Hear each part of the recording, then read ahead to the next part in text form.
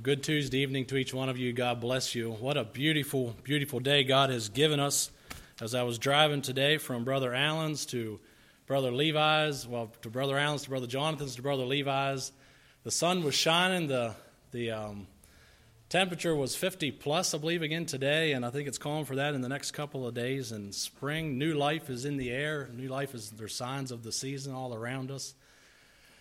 And it was just a day to praise the Lord, and I trust that you had a good day doing that. And now to top off the beautiful day that God's given us, I've been honored to have my parents here tonight. They surprised me. They traveled down here. Gerald and Jane Gayman is my parents' names. I'm not sure if in the introduction last night if I had given their names necessarily. And then their friends Dale and Ann and Icewonder are here. So welcome here, and I trust that tonight is no matter who we are and where we come from, and our faith in Christ is what's going to unite us and bond us together in Christian love tonight, and we can bring God true honor and glory as we worship Him. Also, Brother Philip, it's good to see you as well. Thank you for coming over tonight. It's been a while, I guess, since we've seen each other, so it's a pleasure to have you with us as well. I'm thinking of Jesus as He was looking at that woman there of Samaria one day, and He talked to her very candidly as He looked at her, and He told her, He said, "Ye worship, ye know not what." He was talking to her about her husbands, and He had a conversation with her there, and He said, "Ye worship, ye know not what, but we know what we worship, for salvation is of the Jews. But the hour cometh, and now is, when the true worshipers shall worship the Father in spirit and in truth, for the Father seeketh such to worship Him." Can I say tonight, good evening, such?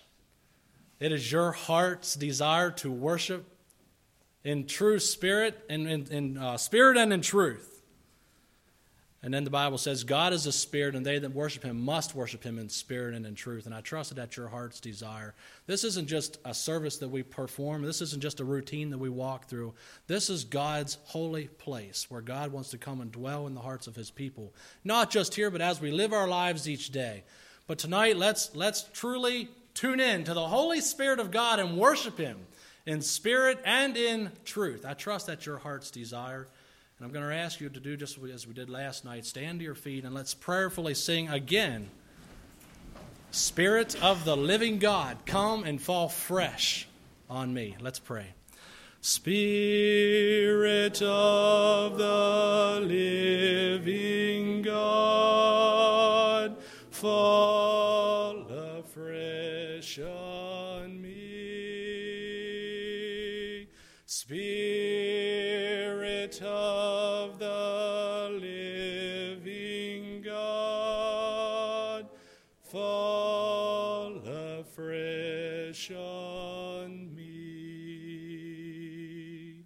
Melt me, mold me, fill me, use me. Spirit of the living God, fall afresh on me.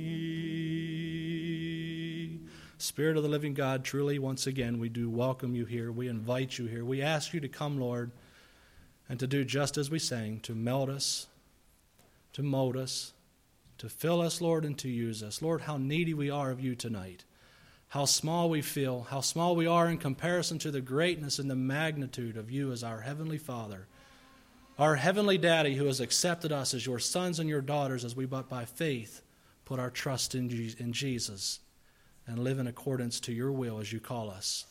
I pray, O God, tonight that in this service and in this message you would catch our hearts. You would draw us into the Father. You would help us to be aware of the Holy Spirit as it moves among the pews here tonight.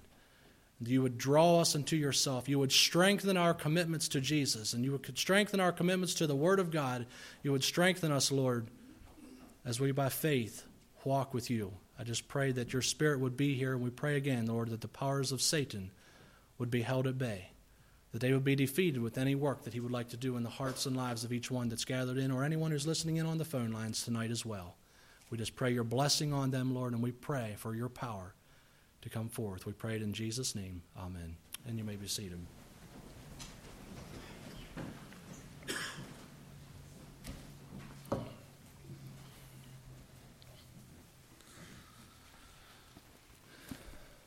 How many of you have one of these tonight?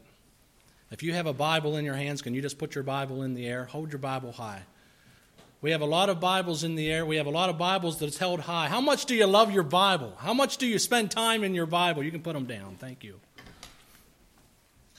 Where is your Bible tonight? Your Bible is in your hands. Your Bible is something that you carry with you to church. Your Bible is something that you carry with you to prayer meeting. Your Bible is something that you carry with you as you have your devotional.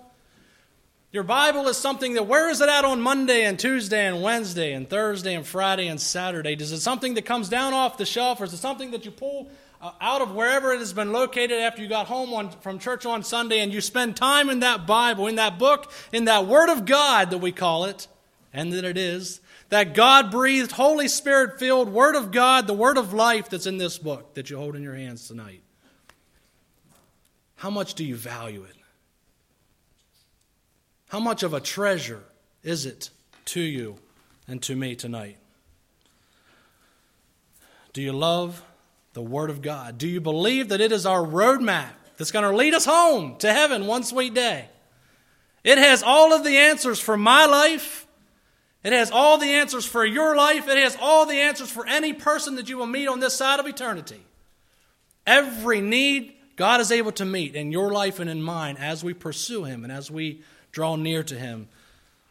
And this is how we let Him talk to us. I know I am guilty tonight. I am guilty of coming to God's house and going through the motions and knowing what the expectations are,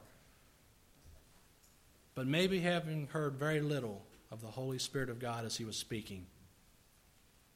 And sometimes we need to just block out the person that's sitting beside me, or the fears of what they might be thinking or saying or doing, and we need to just really put ourselves in the presence of God.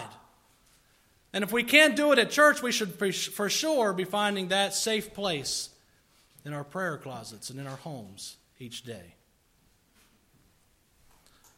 I'd like to talk about being zealous of sound doctrine, being passionate about loving the Word of God tonight.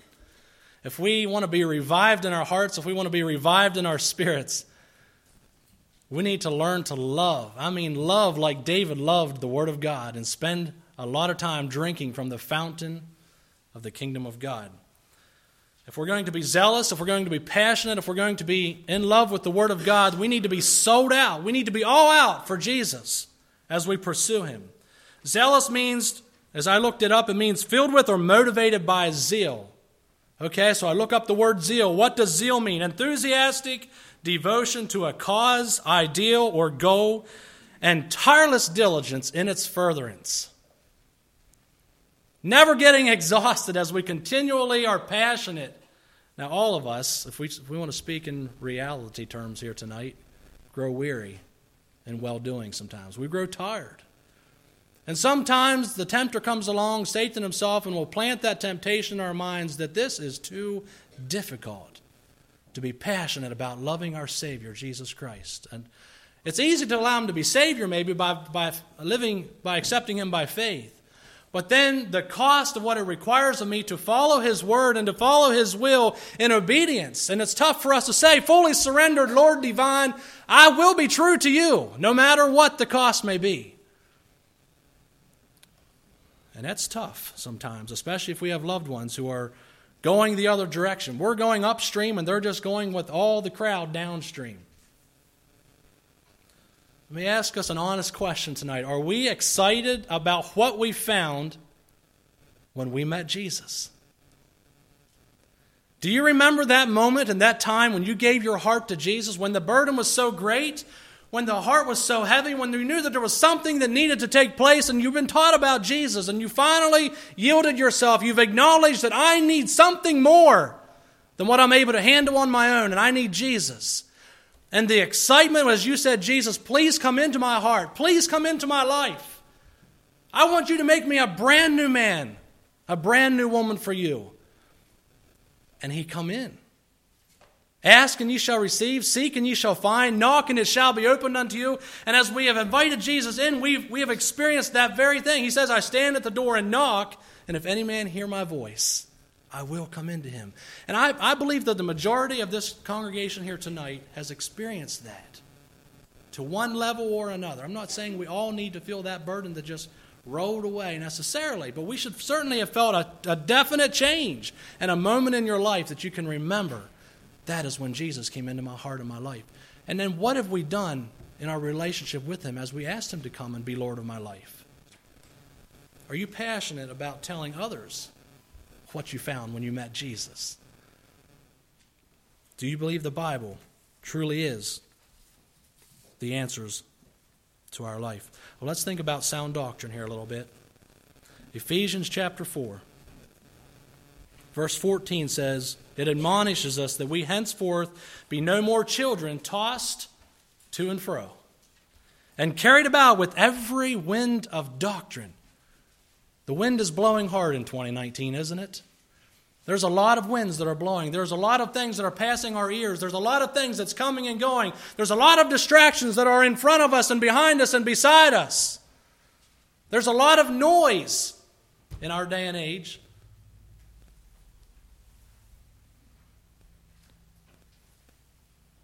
We're to be no more children tossed to and fro and carried about with every wind of doctrine. How do we expect not to be blown away if we're not rooted and grounded in Jesus? Colossians 2:7 urges us to be rooted and built up in him and established in the faith as ye have been taught, abounding therein with thanksgiving. To be rooted in the Word of God, rooted and built up in him. I don't know how many young people I can talk to who are struggling with an area of sin in their life and they don't know how to overcome. How can we become an overcomer? How do we live in victory? How do we overcome this sin and this temptation that is so strong and I know that it's pulling me down, but what do I do about it? And so we begin to talk about their relationship with Jesus. Well, they've been looking at a friend, or they've been looking to the church, or they've been looking to the pastor, or they've been looking to somebody in fleshly form to give them what they need to be an overcomer, and it just doesn't happen. And it won't happen, and it never will happen. And so we begin to read the Bible. We ask them how they're doing in their personal walk with God, and we begin to hold them accountable, and they begin to hold me accountable. And I want that in my life as well, to help keep me sharp, to keep me strong in the Word of God, to understand what God wants to say to Mark, what God wants to say to him in that area. Does God care of the trials and the temptations that we face in life? Absolutely. Then why don't we let him speak to us? Y'all know what I'm talking about. Why is it so hard to open up our Bibles during the day when nobody else is around and just spend time saturating ourselves with the Word of God? Well, you say, because we have a schedule. Life has to happen, and it does. You're right. Sometimes we can't get out of bed in time in order to get it done before we start our day. And we wake up too late and we rush into the day and we begin to talk roughly, and all of a sudden we have a child that might be weeping because of the way Dad's been talking, or whatever the case might be. You put in there whatever illustration you want to, but all of a sudden you realize that I've never even asked God to lead me today, let alone to talk kindly to my children. It takes work, dads. It takes work, moms, right? How much do we love God's Word, and how much do we believe that God wants to help us in these areas of our lives? Our belief system tonight matters. It really does. What we believe in our hearts, what we believe in our minds, it really does matter. I can recall a man sharing his testimony one night. And he said he found himself going up under a big old oak tree. He crawled up under the big old oak tree and he cried out to God. And he said, God, I don't care if I lose home, if I lose job, if I lose friends, if I lose family, whatever, Lord, I'm going to quit compromising. And I'm going to stand for you. I'm going to stand for you no matter the cost, no matter what it may be. I'm going to stand for you.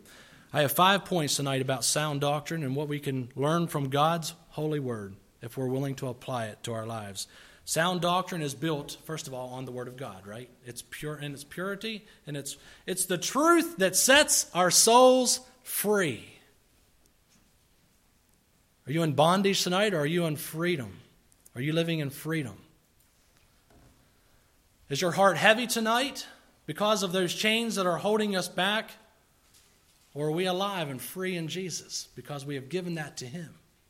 We've asked Him to take that in our lives. 2 Timothy 3, verses 15 and 16. Some familiar verses for us.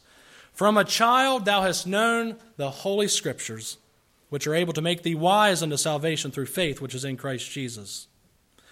All Scripture is given by inspiration of God and is profitable for doctrine, for reproof, for correction, for instruction in righteousness. The Bible is the Word of God, and it is infallible, and it will teach us and show us how to live our lives.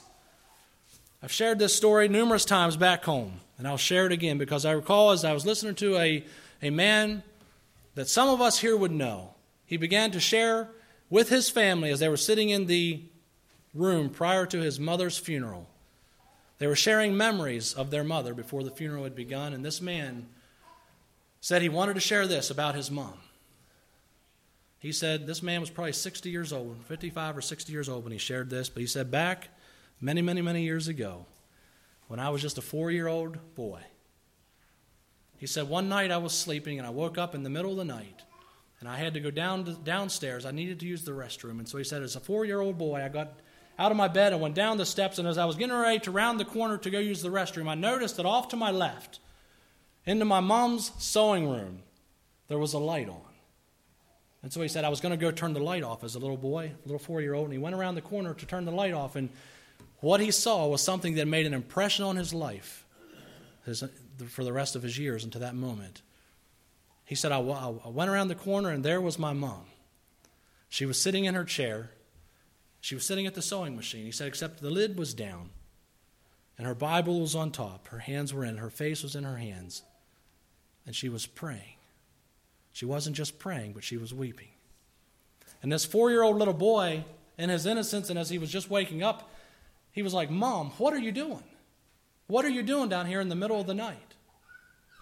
And he said, what she turned and told me he would never forget.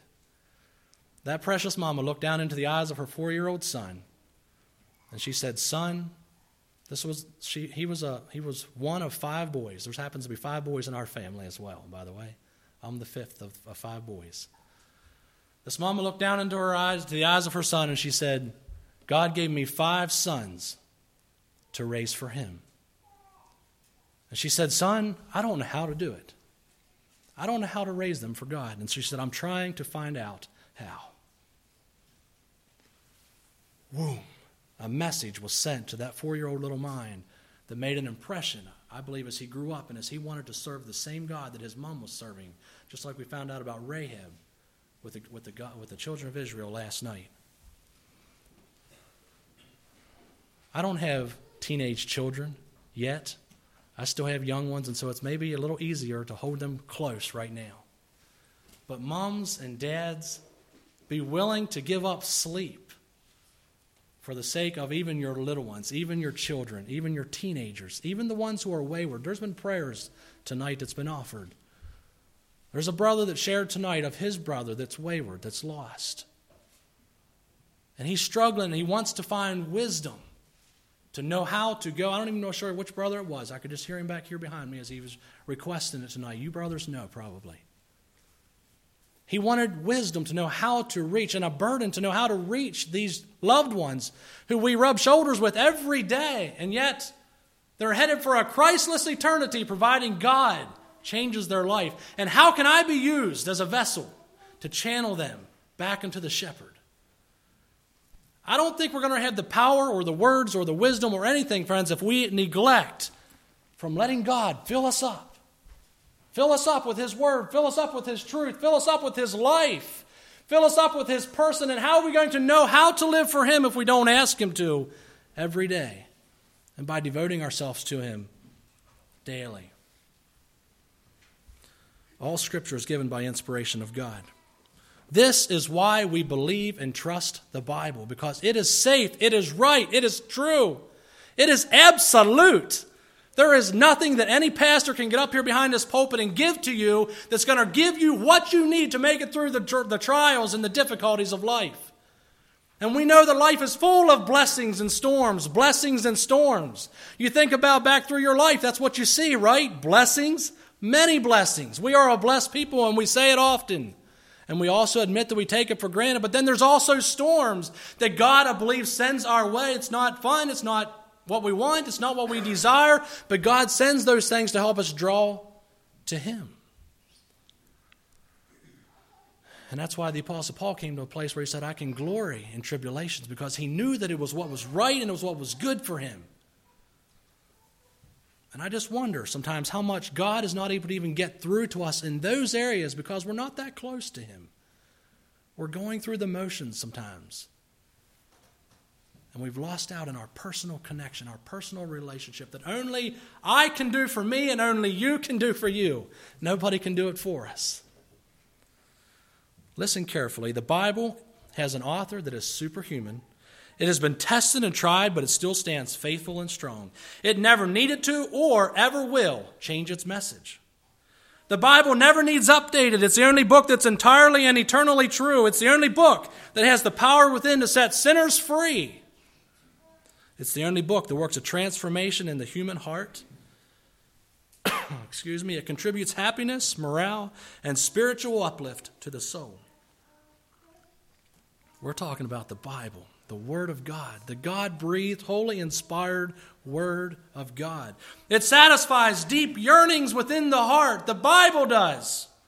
It's the Word of God. It's absolutely reliable. It's infallible. It's the only message in book form given as a direct revelation from God to man. Is there any reason tonight to not be excited and passionate about drinking from this fountain? It changes lives. It transforms us into new creatures in Christ Jesus. It contains light to direct our way, food to sustain us or support us spiritually, comfort to cheer us. It brings life to our souls. And it's about at this time that most of us just hang our heads because we feel failure. We know that we have neglected in our relationship of getting to know our Jesus that we profess, and all the world around us that watches our lives says and knows that we profess. And sometimes we have to admit and we say, God, we are sorry. We have a form of godliness, but we are denying your power and your strength and your infilling that you want to give us every day to make a difference, not just in my life, God, but in that lost neighbor and in that lost friend. God, please forgive me. And we say that honestly and we say that sincerely. And we fall on our knees before Him in repentance. Repentance, just as Rahab was willing to do in order to experience change. Go with me to Psalm 119. Psalms 119, the longest chapter in the Bible. David exemplifies making the Bible his highest priority in life. He says it in verse 97, Psalm 119, verse 97. Read along with me. Oh, how love I thy law! It is my meditation all the day. So it doesn't mean that David had his Bible out all day long and it was in front of him and he was just really trying to read it. But he read his Bible, I think, in the mornings. He must have read his Bible at the beginning of the day, and then that is what he left his mind ponder on and meditate on and fill himself with. That's what he did. He meditated on God's law all the day. Thou, through thy commandments, hast made me wiser than mine enemies. Listen, what happens whenever we read the Word of God? There is wisdom that comes forth. There is spiritual understanding. Our eyes begin to see things that we haven't seen before as we embrace God and let Him speak to our hearts. He has made me wiser than mine enemies, for they are ever with me. I can't get away from my enemies. I can't get away from those who are rejecting me or criticizing me or making fun of me for walking with God. But I know that God is giving me the strength and the grace. Therefore, He says, I'm wiser than mine enemies. I have more understanding than all my teachers. Wow. Here is a student who has teachers, but he finds himself even wiser than them because of what God is giving him in life. For thy testimonies, he says, are my meditation. I understand more than the ancients because I keep thy precepts. I have refrained my feet from every evil way that I might keep thy word. I have not departed from thy judgments, for thou hast taught me. How sweet are thy words unto my taste, yea, sweeter than honey to my mouth. Through thy precepts I get understanding, therefore I hate sin. I hate every false way. Something that I'm challenged with is things that we stood out against and called sin 10 years ago or 15 years ago or 5 years ago or maybe 2 years ago. We begin to get used to the dark. And we start saying, well, is it sin? Is it not? Is it sin? Is it okay? I know the church, my brothers, my sisters maybe say it is, or maybe they say it isn't, but is it really? And we begin to listen to those doubts. Yea, hath God said, just like Satan said to Eve when the serpent came to her and said, you need to take part of that fruit. God just don't want you to become like him. And we begin to listen to that. And we begin to listen to that. David says, through thy precepts I get understanding, therefore I hate every false way. He has the understanding, he has the conviction because God showed him in his word.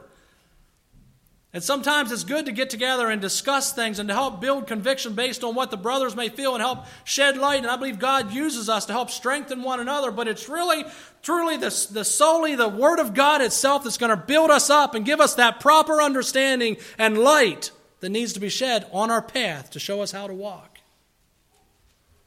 The story just came to my mind of a man who was married to a wife, of course, and she passed away. And he loved his wife dearly. He was married to her for maybe 30 years or so.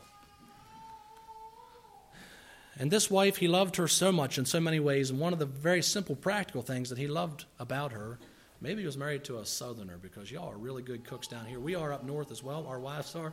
But the hospitality down here just goes to the extra level. Y'all are amazing with your hospitality.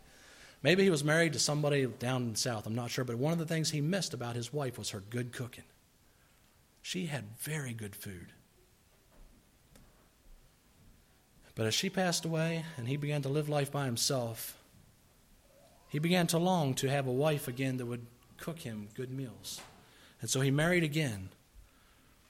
And he married this lady that was just a gem of a lady, very good person. And she began, of course, to make him meals just like his first wife did. And as he would come home and he began to partake of this food, he couldn't help but compare it to what his first wife's food tasted like. And he began to tell his second wife some things that he shouldn't have told her. He said, I'm sorry, but he said, your food is just not as good as what my first wife's food was like. And how did the second wife begin to feel? She began to feel like she wasn't able to measure up to what this man had experienced all of his life. And this woman was just devastated, and she tried her best to make the best meals for her husband. Food that was, to her, was good, but for some reason she wasn't able to compete or satisfy her husband's desires. And so one day, she was working in the house. She had the food on the stove, and she got busy with something, and she didn't get back in time, and there was a little bit of aroma of burntness in the air. And she knew, oh boy, for sure she's going to be in trouble this time when her husband comes home from work. She'll be sure to remind her that this food is just not real good. It was just a hint of burntness. It wasn't a lot, but it was there. So she prepared the table. The husband came home. They sat down. They said grace together. And the husband took that bite, and she was watching him. And what happened was he took that bite and he ate it. I think he maybe took a second bite, and he looked up at his wife, and his face lit up. He said, oh, honey. He said, what did you do different? This food tastes just like my first wife. This food is so delicious. It is so good. And the truth was revealed. His first wife provided burnt food. And sometimes, you know what happens? I liken that to spiritual darkness. We get so used to the dark. We get so used to sin around us, and we begin to partake of that burnt food. What is not really right and good and proper for us. Maybe it won't kill us right away, but it's not necessarily good for us, and we begin to become used to that. And we don't really see the pure Word of God in its holiness and in its truth and in its light that it calls us to. Verse 105 says, thy word is a lamp unto my feet and a light unto my path. And all of a sudden the path gets a little dark or a little gray or a little different. And we can't quite see our way through, and we're not sure what we believe anymore because we have strayed off of the path and we began to partake of that burnt food. And it's subtle. It's subtle things that we partake of. that takes us away from the pure and holy Word of God. Maybe it wasn't Southern cooking after all. Are we used to burnt food? I didn't bite into Sister Janet here just continually tries to put food in front of me. I'm going to use you as an example a little bit. And I remember this from being down south before, but you all are just extremely generous. I really appreciate it. As long as y'all don't take offense whenever I say, this man doesn't need to eat anymore. Okay? I really appreciate it. But are we getting used to eating more than we should, for one? Of course we are. We're not talking about the sin of gluttony necessarily tonight. But that's something in and of itself. But are we getting used to eating burnt food spiritually tonight? Or where's our Bibles? Are we drinking from this fountain instead of from the fountain of this world? And there's all kinds of cisterns out there for us to partake in of this world that crowds out the Word of God. Sound doctrine tonight also, secondly, magnifies the holiness of God. Listen carefully as I read Isaiah 6, verse 3. The seraphim hovering about the throne of God cried out, saying, Holy, holy, holy is the Lord of hosts. The whole earth is full of His glory. Psalm 145:17, the Lord is righteous in all His ways and holy in all His works. The Word gives us an understanding as to how we approach our Father. And then God looks at us and He says, Be ye holy as I am holy. Be ye holy as I am holy. Where the presence of God is tonight, there is holiness. Thirdly, tonight, sound doctrine declares the depravity of man. Romans 5:12, wherefore, as by one man sin entered into the world, and death by sin, and so death passed upon all men, for that all have sinned. Because of one man's sin, we all have sinned. It's not just Adam's fault, it's our fault as well.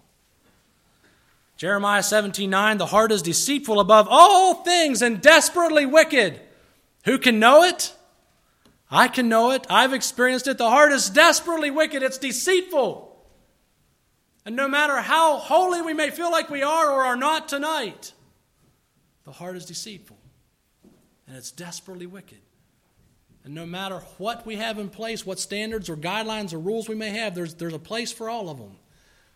But if the heart is deceitful and desperately wicked, and it's going to continue to pursue its flesh and what it wants, it's going to get it. It'll find it, regardless of what guidelines we have up.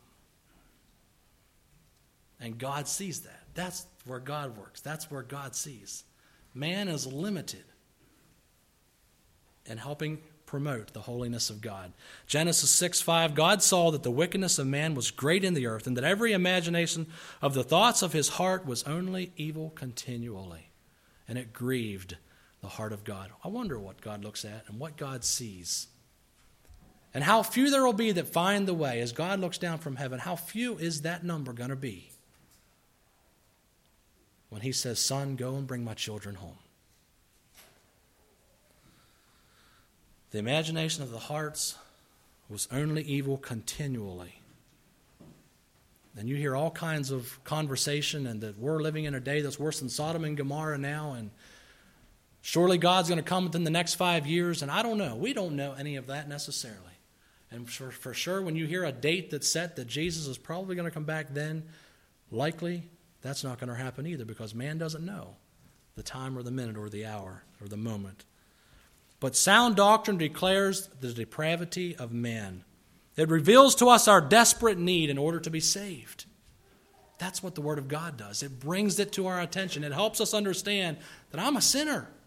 And I need salvation. I need to be rescued. I need to be delivered. It teaches me of my unworthiness and how sin separates us from God. That's what the Word of God does. It shows us and teaches us that. Praise God, His mercy and His grace is greater than our sin. Greater than our sin. And I thank God. I'm not going to share it tonight because my mom and my dad's here, but my conversion experience one night as I was milking cows, I will share just a little bit of it. I was milking cows with my mom. Maybe I'll share this another time as well. January 14, 2002 was whenever God called my name and told me this, Mark, it's a good, and it was no audible voice. It's not like I heard God's voice itself, but there was a message that I had received as we had just finished up the milk, and my mom had taken the milker over to the milk house. She didn't know any of this was going on. There was a revealing of God's Holy Spirit that came around me as a young man. And I found my hands beginning to shake and to tremble. And I felt the presence of God, the presence of the Holy Spirit, and a message that said, Mark, if you don't accept me into your life tonight, there's a good chance the road that you're on, you never will. And I knew I was faced with a decision. I was faced with a decision in that moment to say yes. I mean, the Holy Spirit had been working in my heart months prior to this, of course. But I had that moment to decide if yes, I would accept him, or no, I'm going to continually reject what I know I needed to do. And praise God, January 14, 2002, God gave me the courage, a courage that I didn't have in and of my own, to walk out of that back barn door and down a couple of steps and around the corner there at the little silent where I fell on my knees and I cried out to God. And the freedom and the joy and the excitement, I remember in that moment, the change of heart that had taken place as I got up off of my knees, I was so happy. I was so happy. And I wanted to go tell my dad, and I did. And I wish I could tell you that life was just, I lived happily ever after. Wouldn't that be wonderful if once we just chose to give up our lives to Jesus and we just decided to walk with him, that life was just grand and glorious, and life would just be that much different than the one who continually tries to live life on their own. That's really when the battle begins. In the River Brethren setting, oftentimes we said that's when you made a beginning, because that's when the journey begins with Jesus. You made a beginning. You made a beginning in a real battle now. And you're on God's side, though. We're on the winning side every time. And so that's why we use him as our strength. We use him as our power. He will make the difference as we continually claim him and ask him to help us. Psalms 40, verses 1 through 3. You can turn there and you can read them. But that's 3 verses that have become very precious to me since my conversion and walk with God. Fourthly, tonight, sound doctrine teaches. It teaches that there is 2 places after this life that every soul will go to, either one or the other. A literal heaven and a literal hell. The Bible teaches that. This isn't just something that the River Brethren believe. This isn't just something that the Mennonites believe. This isn't just something that the Anabaptist people at large believe. The Bible teaches it. The Bible teaches us that. And I'll never forget the response of a man that I used to work with. A man who had long hair, he had tattoos up and down both arms. He had a cigarette in his mouth, and he was talking with me, and he was serious. God was working on his heart. He was a man that was searching. He was a man that you would maybe tend to want to just go out around and avoid him, because you just kind of struck fear in your heart when you looked at him. But sometimes those men who look the most unfriendly and most macho and most difficult to talk to are sometimes the softest people once you break down that shell and begin to talk with them. And that's who this man was. And I remember he was a rough-looking character, but inside he was searching. As we were having conversation, I remember handing him a tract. And I don't know if it was the right tract to give him or not. It was something that we had there at work, and I brought to him, and it was a picture on the front of that tract of a flame. It was describing hell. It said on that tract, hell is for real. Hell is for real. And I'll never forget, he looked at me, and his eyes were wide open with fear and terror. He said, "Do you really believe that? Do you really think that is so?" It was a brand new thought to him, and I began to tell him about heaven and hell. Heaven is the most glorious place that none of us can even imagine, begin to imagine how glorious it's going to be. Just like hell is such a horrible place of torment that you and I can't even come close to fathoming how terrible of a place it is. That's reality, folks. That's not something, I know we as preachers sometimes we say, well, we don't want to scare people into the kingdom of God, and I agree with that. But there is also a reality, friends, that's coming for those who are the enemies of God. And we need to be aware of that. We need to realize that the Bible does teach that, and there's consequences for our choices here in this life. Sound doctrine teaches of a literal heaven and hell. And he looked at me and he says, "Is it really true?" And it was a beautiful opportunity to sit down with that young man and continue to talk and continue to work. And I've lost track of that man now. I've often wondered how he's doing. But is there some seeds that's been sown that hopefully has brought him and will continue to bring him to God? The Bible says concerning hell, Matthew 25, verse 41, and that then shall he say also unto them on the left hand, Depart from me, ye cursed, into everlasting fire, prepared for the devil and his angels. Matthew 25, verse 46 says, These shall go away into everlasting punishment, but the righteous into life eternal. And I remember as a young man laying in my bed at night, and I can remember that with conviction in my heart, with sin in my life. I knew that as I was sneaking out of the house in the middle of the night, my parents knew nothing about it. The AC would be running, the dog wasn't usually barking. But I would run out to the end of the lane, and I would let my friends come and pick me up, and I would go out into the night. And then the nights that I wouldn't do that, I would lay in my bed and I would remember thinking of what the horrible consequences of these decisions are going to be. As a young man, I would go out and do things that I shouldn't have been doing. I shouldn't have known anything about. And I remember laying there in my bed and I remember thinking, what will it be like to burn forever? I knew it. Nobody had to preach to me. Nobody had to tell me. I knew where I would go if I would die. Because my life was separated from knowing God, knowing Jesus as my Savior. I remember thinking, what must it be like to be burning and burning and burning forever? And I'd think, God, surely you would have mercy. Surely, God, you would have mercy on those souls who are cast into everlasting fire.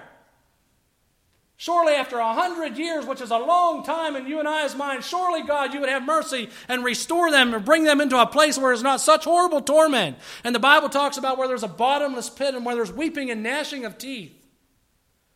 We can't fathom, friends, what that must be like. But I just remember that going through and around in my mind of the horribleness of what a place that must be like.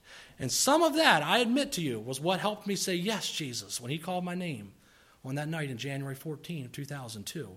It was a fear of what was going to happen to my soul if I had not given to him. But it wasn't only that. I don't promote that we live for God simply out of a fear of hell. We'll never find the fulfillment and find the blessings in Jesus if that's the motivation of why exactly. But it should help influence it. I think I'm okay to say that, am I, brothers?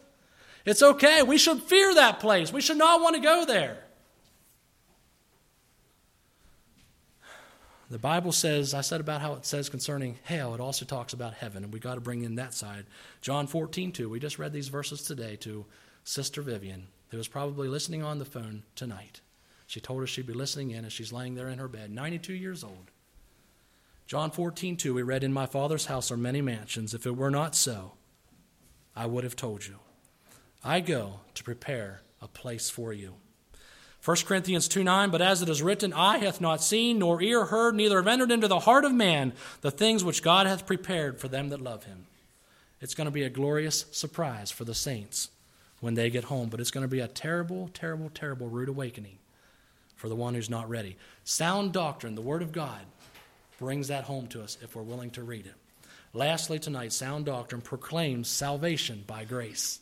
We're living in the day of grace. Salvation is extended. The invitation is open for you and for me, for every one of us, regardless of who we are. And it's so beautiful. Ephesians 2:8 says, For by grace are ye saved through faith, and that not of yourselves.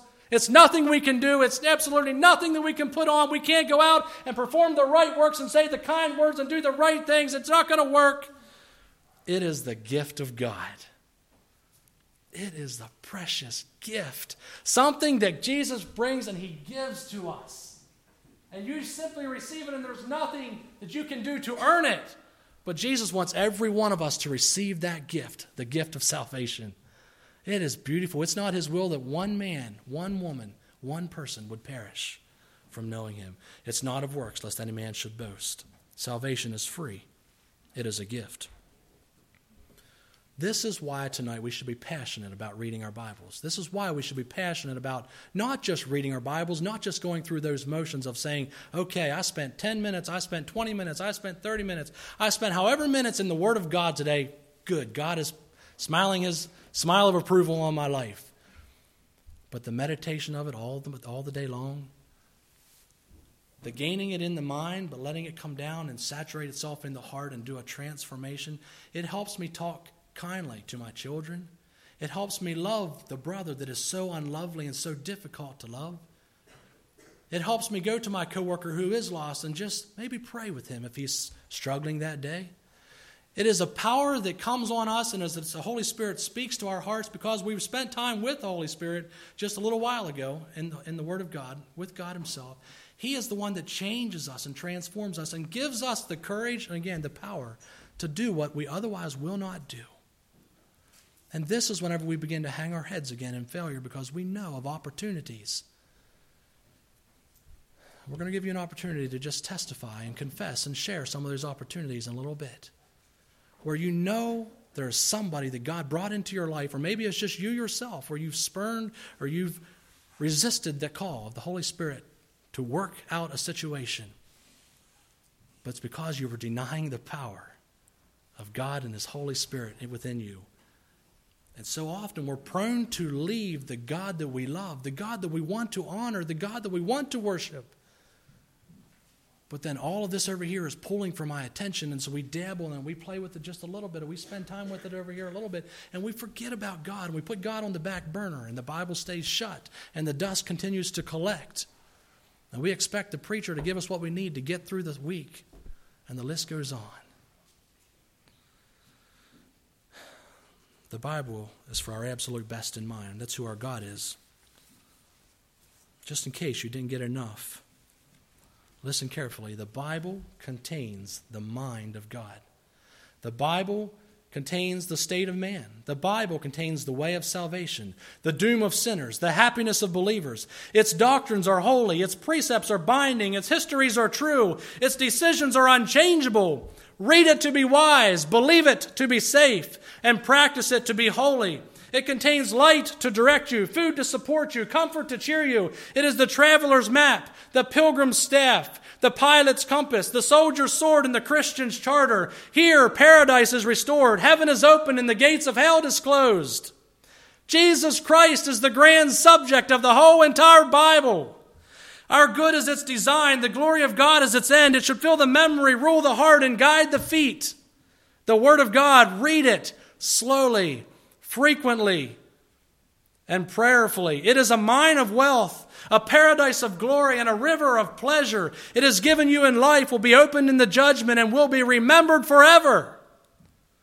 It involves the highest responsibility, rewards the greatest labor, and condemns all who trifle with its holy contents. All Scripture, from the front cover to the back, is given by inspiration of God, and it is profitable for doctrine, for reproof, for correction, and for instruction in righteous living. In righteous living. I close this message by sharing one more story. One that I'm not sure if I'm going to be able to get exactly right. I actually talked with one of the sons of this family, a family who was making a difference in their community and beyond. A husband and wife who had 11 children. I don't even have enough fingers to get that many, but 11 children. And mom and dad loved God, and they were passionate in their walk with Him. And all 11 children were in the church as well. And they were glowing testimonies of the person of Jesus and the desire for the lost to come into the fold. Sounds beautiful, right? Well, one day a man asked one of the sons of this family, he said, "Can you tell me, what is it about your family that is different from most, even in our settings, even in our community? Can you tell me something that is different?" And the son, as he thought about that, he said, "The only way I know how to give you an answer is by telling you a story." And so he began to say about a time, he said, Dad would always prioritize the family altar. He said every day. There wasn't a day went by, maybe there was some times there was something going on where mom would have to just pull them aside and read a verse before they would go off to school. But there was always, the Word of God was always brought into their lives every day. And he said one morning, they were on a dairy farm. They milked cows. He said, I don't know what happened, if the electric didn't, I'm not sure what was the matter, but he said they did not hear their alarm clock go off. And they woke up 2 hours late. And he said, at this point, we were young. Most of us were in school. He said, we knew that this wasn't a good situation. The cows were bawling when we got out there. He said, we went out to milk, and he said, a couple of us brothers told each other, I wonder what Dad's going to do this morning. Because he said, we always had time to gather around the family and pour out our praise to God in song and our petitions to God in prayer. He He said it was something that we had to do every day. He said as we were milking cows, he said we barely got started and the milkman pulled in. He was going to take the milk. And Dad went out and said, I'm sorry, but maybe you should go to the next farm and then come back. He said, we started late and we're in the middle of milking. And I'm not sure. I think the milkman just sat there and waited. And the boys looked at each other and they said, it's coming, it's coming. And sure enough, it wasn't long until it was about time for them to gather into the house for family worship before they ate breakfast and headed off to school. And he said, sure enough, Dad came back. He looked at the boys and said, boys, hang up the milkers. It's time for family worship. A man who was willing to sacrifice upset cows, a schedule that was messing up his milkman, his own income probably somewhat. He wasn't worried about that, if you will. He wanted to prioritize and feed into the lives of his children that God was number one. And so he said, well, we hung up the milkers and we went in and we gathered around the family altar and we began to pour out our praises and our petitions to God. He said, that is what I would give you as the reason for our family to be who we are, is because Dad instilled within us that we must make God first and foremost. We must open up our Bibles. And I don't know what God sees when he looks down from heaven on a Monday morning or a Wednesday morning or a Friday morning, and he looks into your homes and he looks into my home. How committed are we to loving him? How committed are we to just saying, God, please come into my life today and show me. Please walk before me and show me your will and your way. Help me, God, to be kind to those that I'm around.